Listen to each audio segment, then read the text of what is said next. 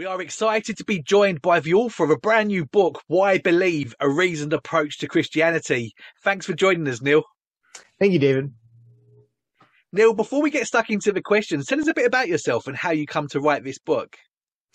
Well, I grew up in a very loving and moral home, but I was not raised as a Christian.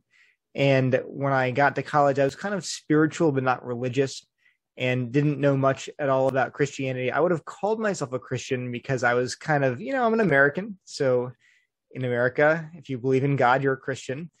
But I knew almost nothing about Christian theology. And so that was kind of how it was throughout college. And really, I was very proud of being spiritual and thinking carefully about theological stuff, but never went to church, never read the Bible. Oh, I'd read the Bible once through in high school just to say I did. Like, I read the Bible all the way through. I'm very intelligent. But did not really know much about Christianity at all. But in my senior year of college, actually, I met my future wife, Christina, who was a Christian and a missionary kid. And so a combination of things, we began dating, which is dangerous. I don't recommend it. But it worked out in our case. God worked it out for good. So through knowing her, and then also through reading C.S. Lewis, I loved C.S. Lewis's books, and especially the Screwtape Letters. And so I knew my wife. I read C.S. Lewis a ton, and then we actually went out to graduate school in California at Berkeley together. And I said, you know what? I love Christina. I will compromise. I'll start going to church with her. And that introduced me to the gospel. I heard the gospel. I heard that I was a sinner who needed a savior. And then I also saw at church Christian academics, scholars, professors, grad students who were very intelligent and also were Christians. And that forced me to consider, that I believe this or not. I mean, it wasn't just this kind of stuffy, dry theory because my future wife believed it. And also it was urgent. It wasn't the kind of thing I could brush aside and say, sure, I can go through the motions. Like, no, this is real.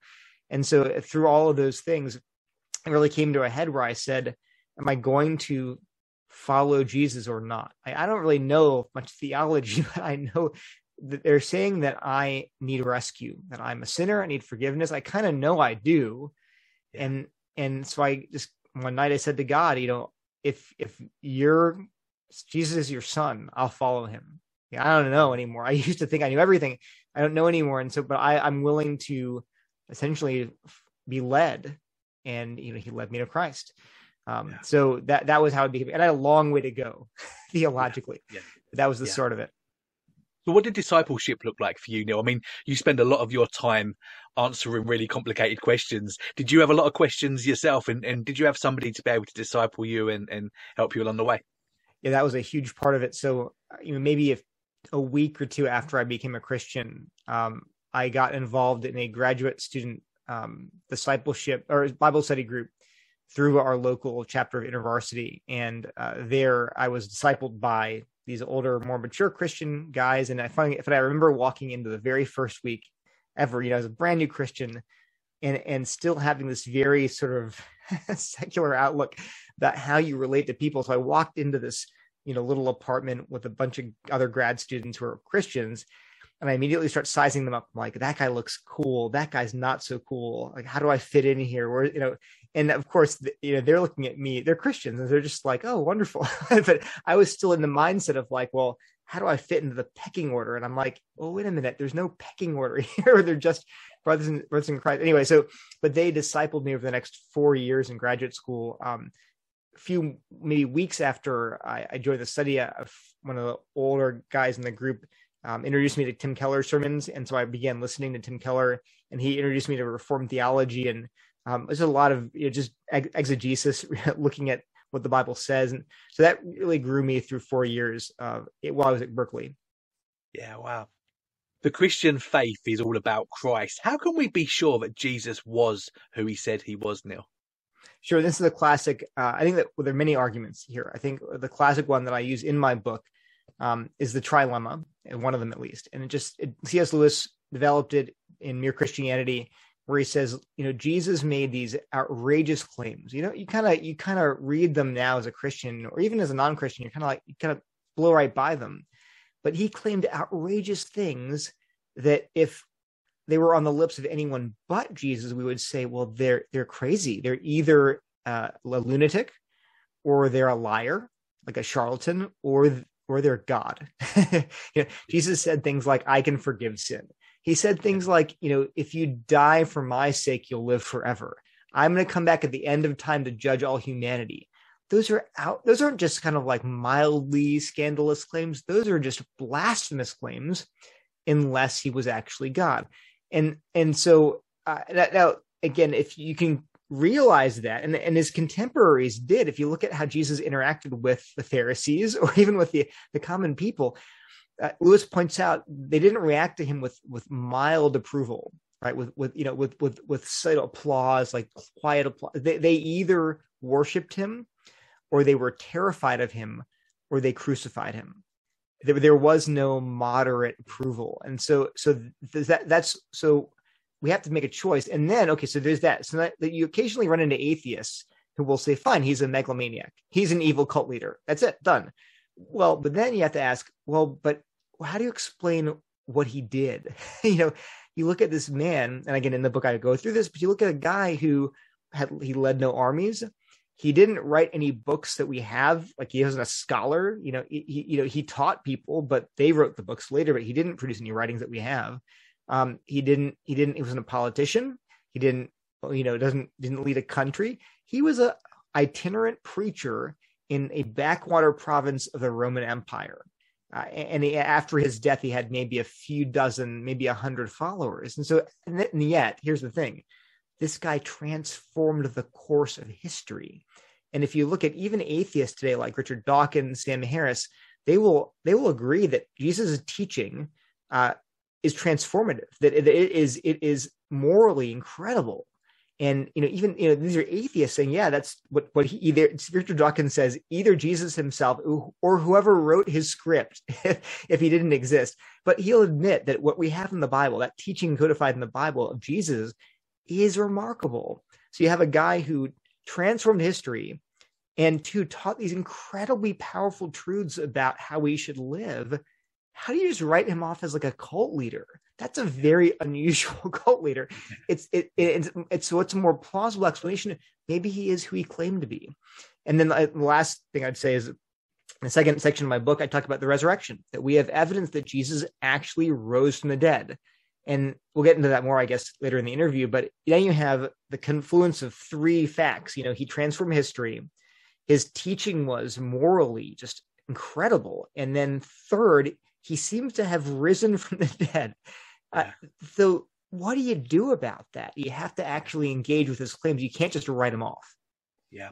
Well, let's talk about the resurrection now, Neil. How significant is the resurrection of Christ to why we do believe? Sure. And I think this is where I think Christians depart from, say, liberal religion, liberal theology, because they'd be professing Christians, but if you look at what historically Christians have believed, they're not Christians, because they would say, well, we can follow Jesus, his example, we can even love him, but whether he rose from the dead or not doesn't really matter. Maybe he rose spiritually from the dead, but the whole bodily resurrection thing doesn't really matter. Well, that's not Christianity, because the Bible says, Paul says in 1 Corinthians, if Christ has not been raised, then our preaching is in vain and your faith is in vain. So the Bible's clear. If Jesus didn't rise from the dead, then forget Christianity, abandon it. It's not true. All the things taught by the apostles are not true. You might like them, but they're not true. Yeah. But he says, no, it's vital. Now, why? Now, you might say, well, I don't get why it's so important. Well, here's the thing. The central Christian message is that you cannot rescue yourself. You had to be rescued by Jesus. And he had to live the perfect life. He had to die on the cross in your place and be raised from the dead to reconcile you to God. It's all had to happen objectively, apart from him being an example, you living a better life. That had to happen in history in order for you to be rescued. That's why, unlike other religions, you could have Islam with just the teaching. We'll just believe that we should live this path, live this way, and God will accept you. Or Buddhism, follow the 8 pillars of wisdom, and then then you can do what's right, and you can be good, and you'll achieve nirvana. But Christianity says it's not about you doing stuff.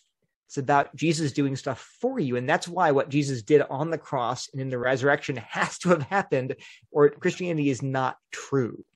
Yeah. Yeah. So what evidence do we have for the resurrection? And how do you answer those people that offer other explanations, Neil? So I think there are four big facts we have to reckon with, right? So the question is, did Jesus rise physically from the dead? So the first fact is just Jesus died on the cross. You say, well, I mean, sure, I guess that's well, that's an important point though, because some people will deny that. We'll see that in a second. People will deny that Jesus died on the cross. And so he had to die. And fortunately, even historians like liberal Jesus scholars like John Dominic Crossan will say, Jesus died on the cross. It's as certain as anything can be in history. So he died, and then he was buried by Joseph of Arimathea in Joseph's tomb, which is important because it means that we know where the tomb was. And again, it's tested in multiple Gospels. Paul in 1 Corinthians says he was buried. So it's clearly a well-attested tradition that Jesus, yes, he died on the cross. And again, that's sort of obvious, but it was a method of crucifixion. It wasn't like discipline. It was a method of execution. So he died on the cross and he was buried in a tomb, and they knew where it was. But then that's pretty well established. The next point is that the tomb was found empty on Sunday after Jesus' execution. And that, again, you say, well, are you sure? Well, here's a big piece of evidence. That the women, Jesus' female followers, they found the empty tomb first. Now, why does that matter? Well, it matters because in Jesus' culture, the testimony of women was not very credible. So you have historians like Josephus, a Jewish historian, saying that in their culture, that they believed that the testimony of women was not to be trusted due to the levity and boldness of their sex. Now, that matters because if you are making up stories about, Jesus, the tomb was found empty. Well, if you were making that up, who would you choose, hypothetically, to be your star witness? Well, not a bunch of women who are socially marginal in that culture. And what's more, one of the women was a former woman who was possessed by demons, right? And so you're kind of like, well, that's a head scratcher. If you're going to make up stories, why not take more? Oh, who found her? The Apostle Peter found Jesus, the tomb empty. You wouldn't pick these people. And again, that piece of evidence carries weight not just with Christians, but with non-Christian scholars, saying, yeah, that's a good point. So Jewish historians like Pinchas Lapid will say, that's a fair point. The idea that the tomb was found by women, that's unusual. It points to the fact that the tomb was really found empty, and the disciple, the evangelist who wrote the Gospels, they felt constrained to report what actually happened. They would like to get rid of that, but it happened, so we record it. And then, of course, there were other people who saw the tomb also, but the first reports were empty from women. So that's one big piece. Another big piece is the apostles began preaching about the resurrection in Jerusalem about 40 days after Jesus' death, which, again, if the tomb was right there in the city, someone's going to be like, okay, well, look, the tomb's there. This body's right there. Or at least there's a body in the tomb. What's interesting is that it seems like the earliest rebuttal to the resurrection was from the Jewish leaders who said, no, you disciples stole the body. That's an end of Matthew. You see that the Jews were arguing, no, the disciples stole the body. It's all a trick. But wait a minute here. And then the Christians were like, no, we didn't steal the body. The tomb was guarded. But wait a minute. That back and forth is interesting because what does it assume? It assumes there is an empty tomb, right? You can't accuse the disciples of stealing the body if the tomb is full of the body. So even the Jewish, the people that did not believe the resurrection happened, even they seem to acknowledge the empty tomb. Okay, so you have Jesus died and was buried. You have the tomb being found empty. And then the third is the apostles' testimony. So here we see that the disciples, the 11 apostles, later Matthias was added, but the apostles were preaching that Jesus rose from the dead. And in Peter's sermon in Acts, the first thing he says is, look, David's tomb is right over there, but Jesus' tomb is empty. That takes a lot of boldness to be saying that if the tomb is not empty. But number two, they're saying when we saw him risen from the dead, we talked to him, we ate with him. That is the consistent testimony of the apostles in the book of Acts, Paul's testimony with that later, but they believed it. And again, you have non-Christian scholars like Aslan, I don't know how to pronounce his name, but he's a Muslim scholar, where he's a journalist, but he wrote a popular book on on Jesus. But he says that's a good point. These people really truly believed that they'd seen Jesus. Now, could they have been mistaken? Yeah, sure. But they believed it. How do you know? Well, often they were martyred for their beliefs. So you have people like Paul, Peter, James, who were killed professing the resurrection. They were persecuted and then killed eventually. Now, you could say, well, they were mistaken. Sure, absolutely. You know, people die for mistaken beliefs all the time. But they were claiming to have seen Jesus and eaten with him and talked to him. So that is the kind of thing you don't really mistaken about. If I say, "Oh, I had Cheerios for breakfast today," or I saw my friend Michael yesterday night. Okay, I could, you know, but that's a claim that seems, I really believe that claim, and it's hard to be mistaken about that kind of claim. And if I die for that claim, if they say we're going to torture you to death unless you recant, and I don't recant, you got to ask, well, clearly I'm sincere. I might be crazy, but I'm sincere. Then finally, lastly, we have the conversion of both the Apostle Paul and James. And so Paul was an enemy of the church. He consented to the killing of the Stephen in Acts, but he was an enemy of the church, did not believe in Jesus, but then had some kind of miraculous conversion on the road to Damascus and announced that, no, I'm a Christian now, I've seen Jesus. And then later we also know sort of secondarily that Jesus' half-brother James originally was skeptical, didn't really believe Jesus was the Messiah, and then later became the head of the Jerusalem church. So, okay, all of that. So we have four things: death and burial, the empty tomb, the testimony of the apostles, and then the conversion of hostile witnesses like Paul and James. Taken all together, here's the question. Here's one thing I'll also point out. None of those facts, those are, you know, pretty well established. They're not unanimous, but you could definitely make the case there's a strong evidence for each one of those facts. None of those is miraculous, right? The tomb was empty. Okay, there are different explanations for that. Okay, the apostles believed that they'd seen Jesus. Okay, maybe it's not a miracle, but maybe they were mistaken. Okay, Paul was converted. Maybe he had a seizure. I don't know. So all of those four facts you can explain using non-miraculous explanations, but put all of them together, and now you're like, wait a minute. Yeah. We have to at least wonder if something really crazy happened, like a miracle, like Jesus rising from the dead. So those four facts put together, they really resist other explanations. Well, if you don't go and buy the book on the back of that answer already, Neil, fantastic. So what is the moral argument for God's existence? And is God necessary to explain objective morality? Sure. So the moral argument is very well known. It's an argument that God exists, and not just kind of like the spirit, but a moral God, a holy God, a God who establishes what is good and evil and right and wrong.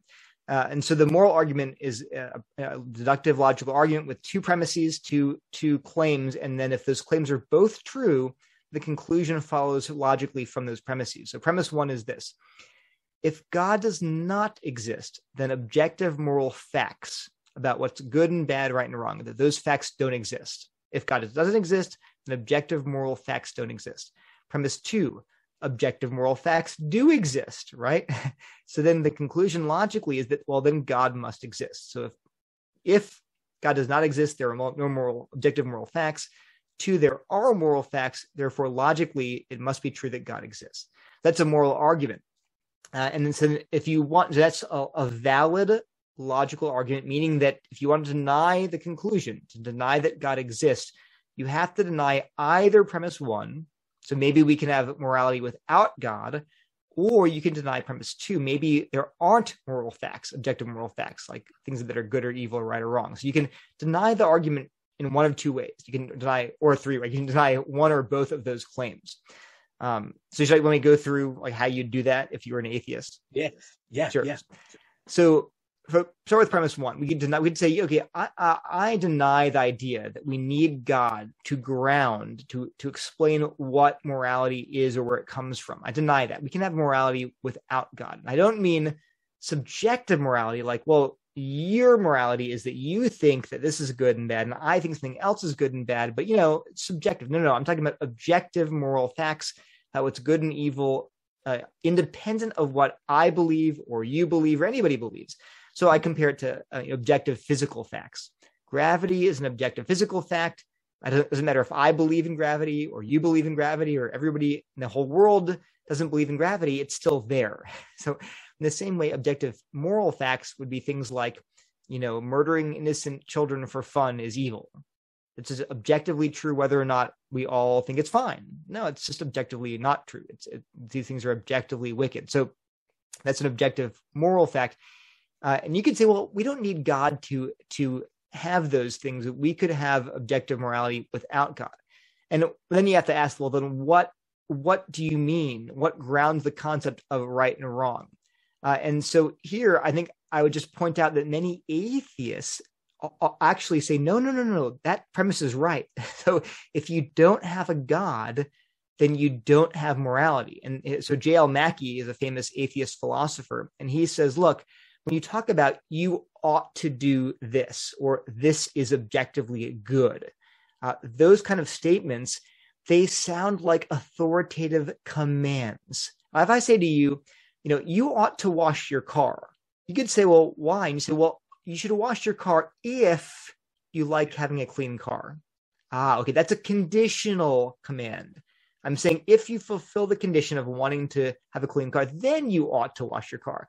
But when I say to you, you ought to not murder, you say, what's the condition? What's the catch? I say there's no catch. It's a completely blanket command, authoritative, that no matter what you like, what your values or preferences are, you must not murder. Thou shalt not.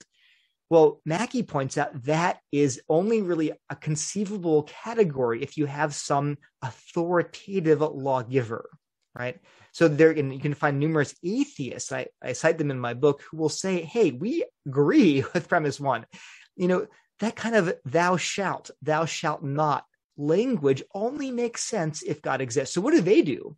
Well, they deny premise two. They say, well, look, because there is no God like that, therefore those things are meaningless, or they're not real. Those ideas, thou shalt do this, thou shalt not do that, the objective moral facts like those don't exist. Well, here's the problem with denying premise two. There are many problems. One is this.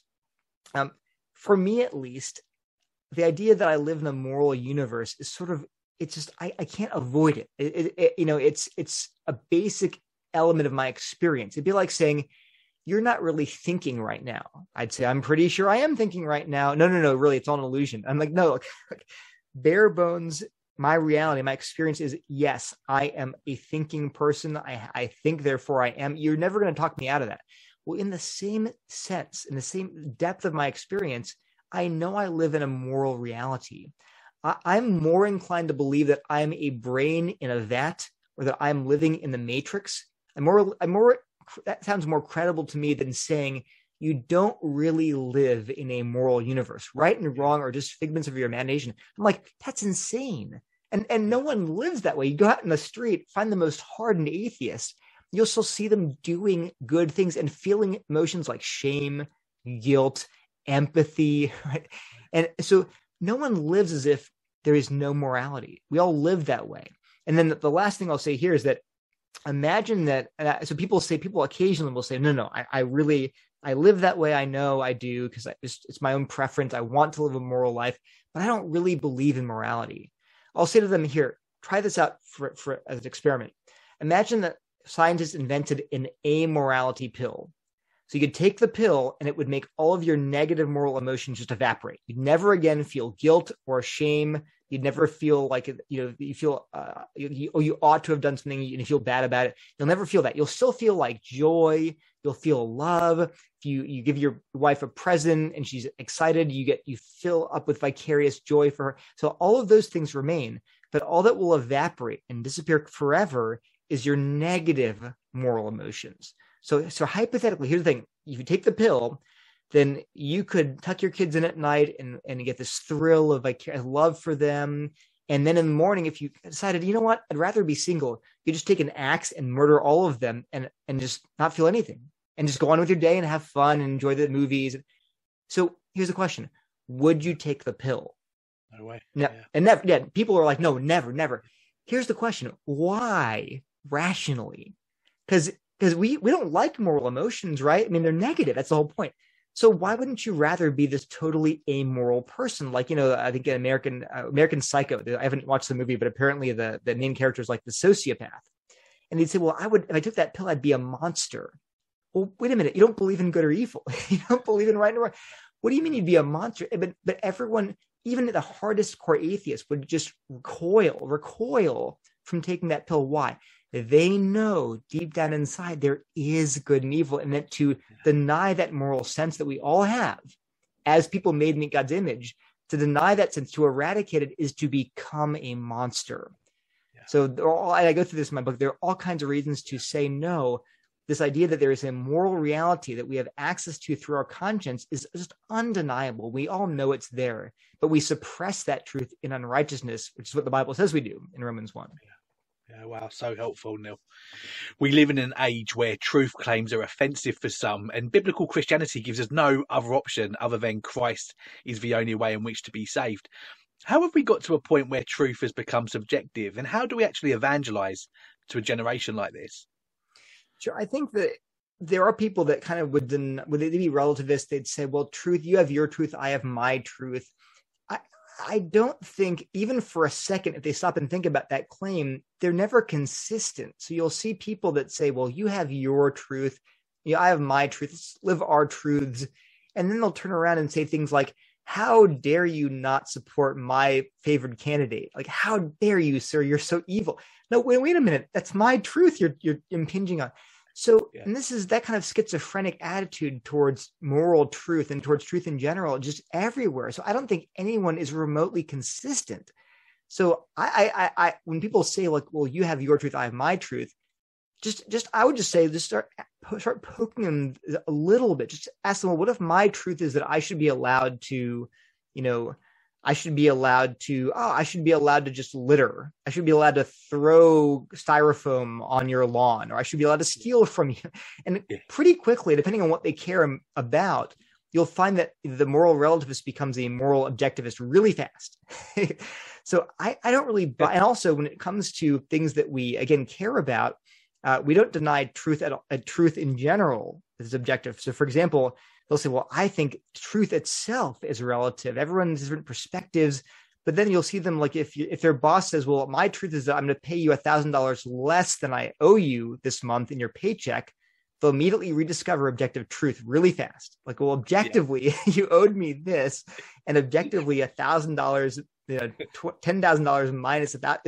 So they'll rediscover the objectivity of math and the economy and money and all these things. So I think that no one really deep down inside, even consistently, believes that in terms of how they interact with the world. And it only takes a few examples to show them that they don't really believe that. Yeah. What does it mean to live in a postmodern world? I think that more than anything, it means, especially whether or not you want to call us living in a postmodern world is questionable, but I think that we see people skeptical of objective claims. And in some ways, they're right to be skeptical, because the postmodernists pointed out correctly that what is paraded as objective truth is often a narrative that simply wants power. So on both sides, you get to say some politician, he makes some claims about gun control or abortion or about healthcare, anything, name the topic. But the claims he makes, he claims that these are objective truths that he cares about. But you can ask, well, do you really care about those truths? Do you think they're actually true, or are you simply trying to get us to elect you? And so people, and frankly, it's true. We all know that there are people out there who don't really care about what's true. They simply want to get power. So that's true. The problem is that postmodernism tends to be equally skeptical of all truth claims, and to always want to see through them and see what the narrative is behind those truth claims. And the problem, like C.S. Lewis says, you can't see through everything forever. The point of seeing through the window is to see the garden outside the window. If everything were transparent, everything was equally transparent as the window, you couldn't see the window, you couldn't see the garden, you couldn't see anything. So to see through everything is the same as not to see. That's Lewis paraphrase. So I think what we live in a postmodern age where people are, maybe they're even justifiably skeptical of truth claims, But again, I point out they're not skeptical of all truth claims. So what Keller says is they should doubt their doubts. When you say, well, you make those claims about truth, but really you're trying to get me to come to your church. Well, I could say, well, you're skeptical of my claims about church because you want to be an atheist. So we're kind of stuck. Yeah. So we have to step back and say, okay, we grant that you can use truth as a weapon. We grant that. But now let's step back and say, and yet where does the evidence point? Because if you're never going to do that, if you're always going to be cynical about truth, well, then I can be cynical about your claims. You're trying to avoid the evidence because you don't want to be a Christian. So let's just step back and say, let's reason together. Let's try to figure out what's true, whether or not it's good for us, whether or not we like it. And that's it. At the end of my book, I say, look, I'm not trying to convince you that Christianity is good, that it appeals to you. I think it is good. I think it is appealing. But my main point is to show you it's true, and it's true whether or not you like it. And as a scientist, that to me is second nature. As a scientist, I seek what's true, whether or not I like it, whether or not I have my own preferences. At the end of the day, I say I'm going to reform my own preferences and my own desires to what is actually true as best as I can figure it out. So I think it's important for us to always call people away from that complete skepticism towards attempt to see reality for what it actually is. And again, interestingly, the Bible would say that that tendency to be cynical, it's really very self-serving because we're cynical about everybody else, but not about us. See, I value good stuff and I'm a good person. Well, really, the Bible says that's a narrative you're telling yourself to avoid the truth that you're a sinner. So anyway, I just think it's helpful, I think, for us just to say, look, I agree that we can spin truths, we can spin facts to support our narrative, but I think we can't do that forever. At some point we have to stop and say, let's actually figure out what's true. Yeah. What is pre-evangelism and what does that actually look like in practice? Yeah, people have talked about pre-evangelism. I think it's actually, I don't know if it goes back to him, but it certainly doesn't because he wasn't a Christian as far as I know. But William James was a philosopher, psychologist, and he coined the idea of a live option in terms of how we live. A live option is an option that is existentially realizable to us. So I think he may use the example, I'm not sure if he does, but when he was writing in, I think it was like the turn of the century, it's a live option for him to be either a Christian or an atheist, right? But it's not a live option for him living at the turn of the century to be a medieval knight. Yeah. Like just in the 1900s, you can't. I'm going to be a medieval knight. I'm going to live by the code of chivalry. No, you can't do that. No one's doing that. So pre-evangelism, you could think about it this way: it's creating an environment, both in the culture and within a relationship, in which becoming a Christian becomes a live option. It goes from being just outside the realm of possibility, of conceivability. Like I can't even conceive of being a Christian. It just seems so. It's like saying you should be a medieval knight, or you should be an orangutan. Like I can't even think about that. It doesn't make any sense. But you want to bring people to the point in our culture and in relationships where they could at least consider, that's a live option. It's not like calling me to be a dragon or to be a space alien. It's calling me to embrace a role or a view of reality that's at least plausible. So that's not evangelism, that's pre-evangelism. It merely opens people up to considering whether they can become a Christian. It's not making them it's not even explaining Christianity or telling them the gospel yet, which is why again it's sort of a starting point maybe, but it's not sharing the gospel. Yeah. And how do you do that, Neil? I mean, give us an example. What does that practically look like in terms of it playing out? So I think, to be very clear, I am not saying you have to precede evangelism with pre-evangelism. I'm not saying that. In the book, I make it very clear, just preaching the gospel from the base level, square one, is fine. Yeah. And I even give an argument the gospel itself is evidence of Christianity. But what I'm saying is, pre-evangelism, what happens before preaching the gospel, can look a lot of different ways. For example, for me, it was simply seeing evangelical Christians who were professors, grad students, postdocs at Berkeley. They didn't do anything. Actually, one professor that I had was a cosmologist, and he would wear his church T-shirt to class once a month.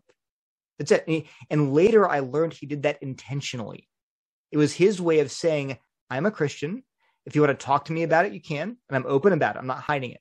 But he did that and that was that evangelism? No, it was not evangelism, but it was pre-evangelism because it made me think, this guy's a brilliant cosmologist, and yet he goes to the church down the street. Yeah. So that's a kind of, and a lot of things like that, or just things like if you're a Christian, people know you're a Christian. If you are simply a good neighbor to them, if you are kind to them, that is not evangelism. That is not preaching the gospel to them, not using words because the gospel requires words, but it is making Christianity a live option to them because they're like, oh, that guy's not a lunatic. Or like, it's my wife too. Like I met my wife before I was a Christian and I was like, wow, she's a really amazing person. She's also a Christian. So I can't assume that Christian equals crazy anymore. Yeah, really helpful. In the later chapters of your book, you provide some useful thoughts on the case that atheists make when claiming there is no God. Let's take a look at a couple of these, Neil. What does the Bible say about the problem of evil? It's funny because people act like the problem of evil is this shuts down Christianity like it's never been thought of before. I'm like, the Bible's full of people asking, why, God, if you're good? Look at the Psalms, look at the entire book of Job, look at Revelation. It's throughout the Bible. You have godly men and women asking God, if you're good, where are you, right? How long, O Lord? How long must I suffer? So the problem of evil is not this, it's been cooked up by 17th century skeptics like David. It's been there for a long time. And so I think the Bible gives us many different resources for answering the question, if God exists and is good and is all powerful and is all knowing, why doesn't he fix evil? Why doesn't he get rid of it? How can it even exist apart, if God exists? And there are many answers here. Philosophers and theologians have talked about many of them. And you see them in the Bible. So for example, Genesis 1-3, why does sin exist? Why does human evil exist? Well, because of the fall. We rebelled against our good creator, and that's why we're all born into sin. Why do people do evil things? Because we're evil. Why are we evil? Did God make us evil? No, we fell in Adam, and that's why we're evil now. It was humans who brought sin into the world, and through one man, death came to all men. So that explains where did evil come from? Well, it wasn't God's fault. God's not to blame. It's ultimately human beings who are to blame for the moral evil that we commit. Well, what another answer? Well, why does God allow evil to occur? And we see things like Genesis in Joseph's story, after he's sold into slavery in an act of immense evil by his brothers, he's put into prison, he's falsely accused, and yet he rises to become the prime minister of Egypt. And he says when he meets his brothers, you intended this for evil. Here you go. You intended this for evil, but what? But God intended this for good, for the saving of many lives. So God will use even human evil, which he hates, to bring about a greater purpose. So, one, humans are to blame for evil. Two, God uses human evil to bring about his good and glorious ends. In Job, we see that we don't always know why evil happens. The big problem with Job's friends, one of the problems was that they thought they knew why evil happens. Job, you did something wrong. That's why you're suffering. And one of the lessons of Job is that they should have just kept quiet. They did not know. And actually, God comes to Job at the end and says, how do you know? You're a human. I am God. I run the universe and you don't. So one of the points is that Job never really finds out, as far as we know, why that stuff happened to him. So the Bible says, look, you simply don't have the resources to understand why God allows evil. And then finally, I just point out that God created the universe and everything to show forth his glory. That's why the universe exists. And that logically, the existence of evil and sin demonstrates God's glory in two ways. One, it shows that God is gloriously holy in punishing sin. And then two, he's gloriously merciful in forgiving sin. And you can't have God displaying his glory through either punishing sin or forgiving sin if there's no sin. So even sin, which is wicked and evil, it ultimately is used by God to display his glory. So I think that's the sort of the clearest answer, is that all of it is in the end going to be for God's glory. Yeah. Another thing that you mentioned is the hiddenness of God. Tell us about that, Neil. Yeah, so I occasionally will see, and if I were an atheist, I think I'd say this too, is that, okay, there's some evidence that Christianity is true. There's some evidence God exists, but why isn't there more? I mean, if God is who you say he is, he could just do miracles right here in my room and like make. I remember a debate with atheist Lawrence Krauss, who actually said on stage, if God exists, he can strike me with lightning right now. See, do it. Oh, he didn't do it, so God doesn't exist. So he's daring God to do a miracle right now to show him that he exists, and God didn't do it, therefore God doesn't exist. So the question is, why doesn't God give us more evidence? And one thing I'd say is, well, how much more do you want exactly? I wrote a whole book, and there are thousands of books out there, maybe not thousands, hundreds of books out there with lots and lots of evidence. So how much more do you want? And so at some level, you have to say, well, look, he's giving you some. How many books have you read? Well, none. Okay, wait a minute. You can't complain. There's no evidence or not enough evidence. You haven't even taken the barest step towards reading the evidence. But more than that, I actually say, okay, I'll grant you, because there are people who will say, well, I've read many books. I'm not convinced. I prayed and prayed and prayed that God would give me a sign, and he hasn't given me a sign. So if God really loves me, and if God wants me to be saved, why doesn't he give me more evidence? Well, then I said, well, wait a minute, here's the thing. Imagine that Jesus appeared to you in your room at night, one night, when you're praying for him to appear to you. He appears to you, and he shows you the nail prints in his hands. He does miracles for you in your room.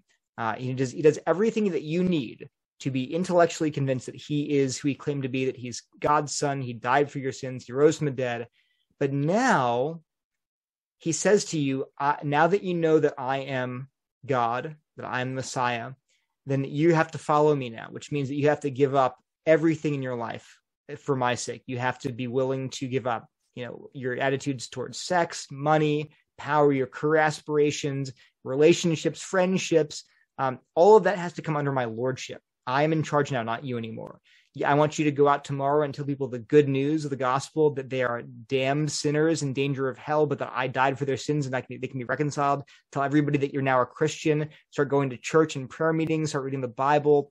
Start giving radically to the poor and to the church, the mission of God. Start loving your enemies and praying for those who mistreat you, forgiving those who've wronged you. So he just basically tells you everything the Bible says about how to live a Christian life. The question is not, do you believe that he is who he claimed to be? Because we've settled that he's giving you evidence. The question is, how do you feel in that moment? And the answer is, you probably feel what I feel, which is claustrophobic. You're like, I need a little bit of room here, Jesus, a little wiggle room, because your lordship is kind of threatening to me. Now, what is that called technically? Well, the technical term for that is called sin. That in our hearts, deep down inside, even in regenerate Christian people's hearts, there is sin dwelling there that says, I want to be my own God. I want to be my own savior. And that is the ultimate problem. It's not a matter of not lacking of enough evidence, because even if he gave us all the evidence we needed, there would still be that volitional problem in our hearts that we want to be masters. And so the point here I'm making is not he couldn't give you more evidence. He could give you more evidence. He's God. But the problem is not the evidence, it's your heart. You might have all this evidence and then turn around and say, well, I hate God even more now because he makes these demands on me. So the question then is not really, well, we need more evidence. The question is, well, how can I fix that in my heart? And the answer is, you can't, but God can. That's the gospel, that God will change your heart and give you a new one that desires to live for him and surrender to him. Yeah. Well, let's talk about that new heart, because we know the importance of new birth. And as important as apologetics is, we know that unless someone is drawn by God, then they're going to have another 3 new questions for everyone that you answer. How do you know when to draw the line when speaking with someone, Neil? One thing I found helpful is that when I start seeing people, I answer a question, they ask another question. I answer that question, they ask another question. I'll just stop them. They can answer a couple questions at a time, but sometimes I've just stopped them and I'll say, okay, here's a suggestion to make our time more profitable. Make a list of their top 10 questions. All right. And you tell me, how many, to rank them 1 to 10. Number 1 question, number 2 question, rank them 1 to 10. And you tell me how many I have to answer before you'll become a Christian.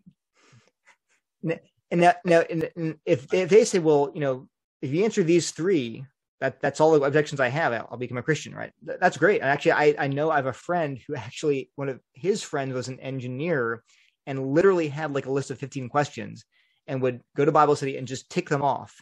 And then when he finished the last one, he's like, I'm a Christian now. But he genuinely was, I'm ready to believe. And when he answered the questions or answered, he's a Christian. But I think more often than not, people will say, well, I have like a running list. Now, wait a minute here. Then the problem is not questions, because you're saying I'm just going to keep adding them to this list. Well, then what's the real issue, right? Because if it were just questions, you'd have some finite number. But there's something beyond that. It could just be, well, I just think Christianity is too crazy. Like, it's not a live option.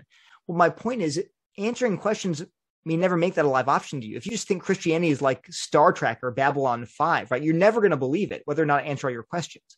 So it's helpful to just have a list. Or often, I can't. If they're going to say, "Well, I have a list of 100 questions," you get to answer 98 of them. I'm like, "Well, I answer the top 3, but I don't have time to answer 98." But it does help even for them to think through that themselves. Like, well, yeah, okay, that's fair. What are my top objections? And maybe they realize, it's really just this one or these 2. And maybe they themselves will realize, I have like 50, but if I had these 2 answers, that would kind of be enough for me. So it's a helpful exercise for them. And then other than that, I would just say, this is a common, not downfall, but people should not be afraid to say, I don't know. Like, I am not an expert in all of these or any of these fields, right? I read a lot, but people will occasionally, and less often because I've read a lot, but occasionally they'll ask me a question. I'm like, oh, I have no idea. But I will say that. I don't have to say, oh, I don't know, I'll Google it quickly. just say, okay, you know what? It's a great question. I don't have the answer. Let me spend some time reading, and I'll come back to you in like a week or 2, and we'll see. And also the other thing is, I don't even have all the answers. There's some questions that people have asked me that I'm like, I'm not even sure. That's okay. I mean, I'm a theoretical chemist, right? I have questions about theoretical chemistry that I haven't solved yet, right? But does that make me doubt whether I should be a theoretical chemist or whether quantum mechanics is true? No, I have lots of evidence that quantum mechanics is accurate. It's not going to be overthrown by one random stray question that I have still, that lots of people have too. So I think, again, don't be afraid to say, I don't know. And then don't be afraid to say, hey, give me a few weeks or months to think about it, and I'll get back to you. Yeah. We spoke earlier about the exclusivity of Christ and how by faith he pays the debt for sinners on the cross. How do other world religions deal with the issue of sin, Neil? It's great. I'm going to recommend a book called God is Not One by Stephen Prothero, who's not a Christian. And I'm just going to read the quote for him, because he points out that different religions approach the fundamental problem that humanity has in different ways. They identify different problems and therefore prescribe different solutions. So his argument is, no, religions are not all the same. They view reality in entirely different ways.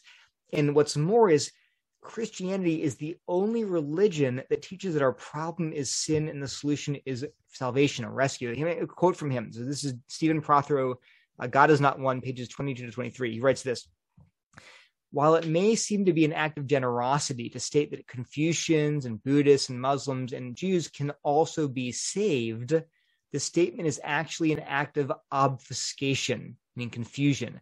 Only Christians seek salvation. A sports analogy may be in order here. Which of the following, baseball, basketball, tennis, or golf, is best at scoring runs? The answer, of course, is baseball, because runs is a term foreign to basketball, tennis, and golf alike. Different sports have different goals. To criticize a basketball team for failing to score runs is not to besmirch them. It is simply to misunderstand the game of basketball.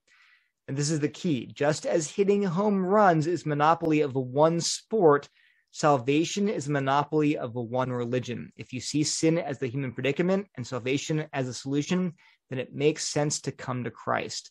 That's incredible. This is, again, he's not a Christian. He's a professor of religious studies at Boston University, where he was when he wrote the book. And he basically is pointing out, I think the easiest way to categorize it, is a little simplistic, but is to say that Christianity alone sees sin as the fundamental problem, not just not just bad deeds. Lots of religions teach we do bad deeds, but sin in Christianity is something deeper. It's a rebellion at our heart against God that's tainted every single human being on the planet. And then the solution is not to do good deeds, to do rituals, to go to church, to say prayers. The solution is You have to have someone from outside God himself come into human history and fix the problem once and for all, to reconcile human beings to God once and for all on the cross. And that's just different. And again, don't take my word for it. I'm just an apologist, but read the book, and Prothero himself says, look, that's just a different approach. And you'll find, I've read books by Muslims, by Jews, by Buddhists, by Hindus, saying effectively, we reject that. We don't think that human beings are in that predicament is that dire. We think there are other ways to get to God's blessing or to get God's reconciliation. They're very explicit about that. And so I don't think it's not that I'm not impugning their religions. I'm just saying they recognize they're different. Yeah. So bearing that in mind, we're seeing an ecumenical push, aren't we, across denominations, which includes these interfaith partnerships and shared prayer days. Why is this such a disaster, Neil? Yeah, I think it just gives the impression that we're all kind of worshiping the same God, which, I don't think we are. Or even if you want to put it more carefully, our worship is not acceptable to God if we don't recognize God for who he is, which is the Christian God. And that might sound horrible to you, but it's just, that's what God says in the Bible. I mean, he says we have to worship him in spirit and in truth. And that if you do not worship him, recognizing, who he is and how he's revealed in Christ, well, then you're not reconciled to him yet. Now, by all means, repent and believe the gospel, become a child of God and be drawn into his family. But I think it just confuses non-Christians when they're like, wait a minute, I can pray with you and you can pray with me. See how these ecumenical councils were all together praying together. It's like, well, it's not a really big deal. There's not very much difference. And I said, no, there is a big difference. And there's an eternally big difference. So I think we should avoid, doesn't mean we should not be friends with non-Christians, that we shouldn't work with them. We can work on shared project together. We can be citizens of the same country. But we can't confuse the issue of whether or not there is sort of a line between those who've been reconciled to God and those who have not. And of course, to be clear, that line does not run around the institutional church. There are certainly people that go to church every Sunday who are not regenerate and are not reconciled to God and need to be born again. I'm just pointing out there is a line somewhere. It's not me. I'm not drawing that line. Jesus draws the line. He says there's the sheep and the goats. And we just want to make clear that, like, out of love for our neighbor, we don't want you to go on thinking that everything's, all religions are the same. They're really not. And so because we care about that, we want you to not make the mistake of thinking, they're all the same, I'll be fine. Not if Jesus is real. Yeah, so helpful. Thank you. If, as we both believe, God is real and that Jesus did indeed come to seek and save sinners, then what does that mean to everyone listening right now? I mean, for Christians, I think just makes us refocus our life. I think just, recent news, school shootings and just wars and all kinds of terrible things happening every day. Christians need to refocus on eternity. This life is short in the grand scheme of things. And what matters in the end is ultimately where we spend eternity. It sounds cliched, but isn't it so obviously true? I can't control whether I will be alive or dead tomorrow. I can't control whether my kids will be alive or dead tomorrow. And eventually everything I do and everyone who knows me and loves me, we're all going to be dead. So just grasp that and think about that, and then reorient your priorities based on that reality. So for Christians, man, if Jesus is who he claimed to be, then just love him radically and obey him radically, and then tell people that good news, as much as you can. And then for non-Christians, you're listening to this, take Jesus seriously. I mean, Jesus said all of us, we are sinners in need of a rescuer, and that's him. And he can forgive you and change you. And if people realize that, if you realize, man, I am messed up, I don't just need a boost. I don't just need to get my life together. I need someone to rescue me and take me by the hand and lead me out of the death that I'm in. Well, Jesus is offering that. Nobody else is. So, please just pick up the Bible, start reading about who Jesus is and who he claimed to be, and just trust in him, because he's offering that to you. And again, nobody else is. No one else can save you. Muhammad isn't even offering to save you. Buddha's not offering to save you. Jesus is. So, accept his offer. Yeah. Neil, this has been such a fascinating conversation. I've really enjoyed it. Thank you so much for your time. Before you go, do you have any closing thoughts? No, not really. I really appreciate this, David. And I think one thing I would just say to Christians is that just believe in the power of the gospel. I think we see a lot of, in the church, we see a lot of hand wringing over secular theories like critical race theory and secularism and gender ideology being taught to our students, and where the culture is going, and the culture where it's all secondary to the importance of the gospel. I'm not saying you shouldn't care about those things. I'm just saying, like, think about how good the good news is. Don't be afraid, and go out and preach the gospel, live in obedience to Jesus, make disciples, go on with the work of the kingdom, and then just trust God to take care of history. It's his business. It's not, you don't have to change history. You just have to be obedient to God, and he will change history. In fact, he'll bring history to its conclusion that he's planned from eternity. Yeah. And what is the best way for people to keep in touch with your work, Neil? Best way probably is just Twitter, at Neil Shenvi, Neilshenvi. I post regularly just whatever I'm reading or writing about. And I have a website. If you Google Neil Shenvi, you'll find my website. There's one of me. Not a lot of Shenvis in the world. There are a lot of Shenvis in the world, but Neil Shenvi seems to be fairly an uncommon name. So you'll find me. Well, what I'm going to do, wherever you're listening to this interview, look in the description below, because I'll find the links, and I'll make sure that Neil's Twitter, a link to his website, and to the book are all in the description below. Neil, thanks again for your time. I really enjoyed it. Thank you, David.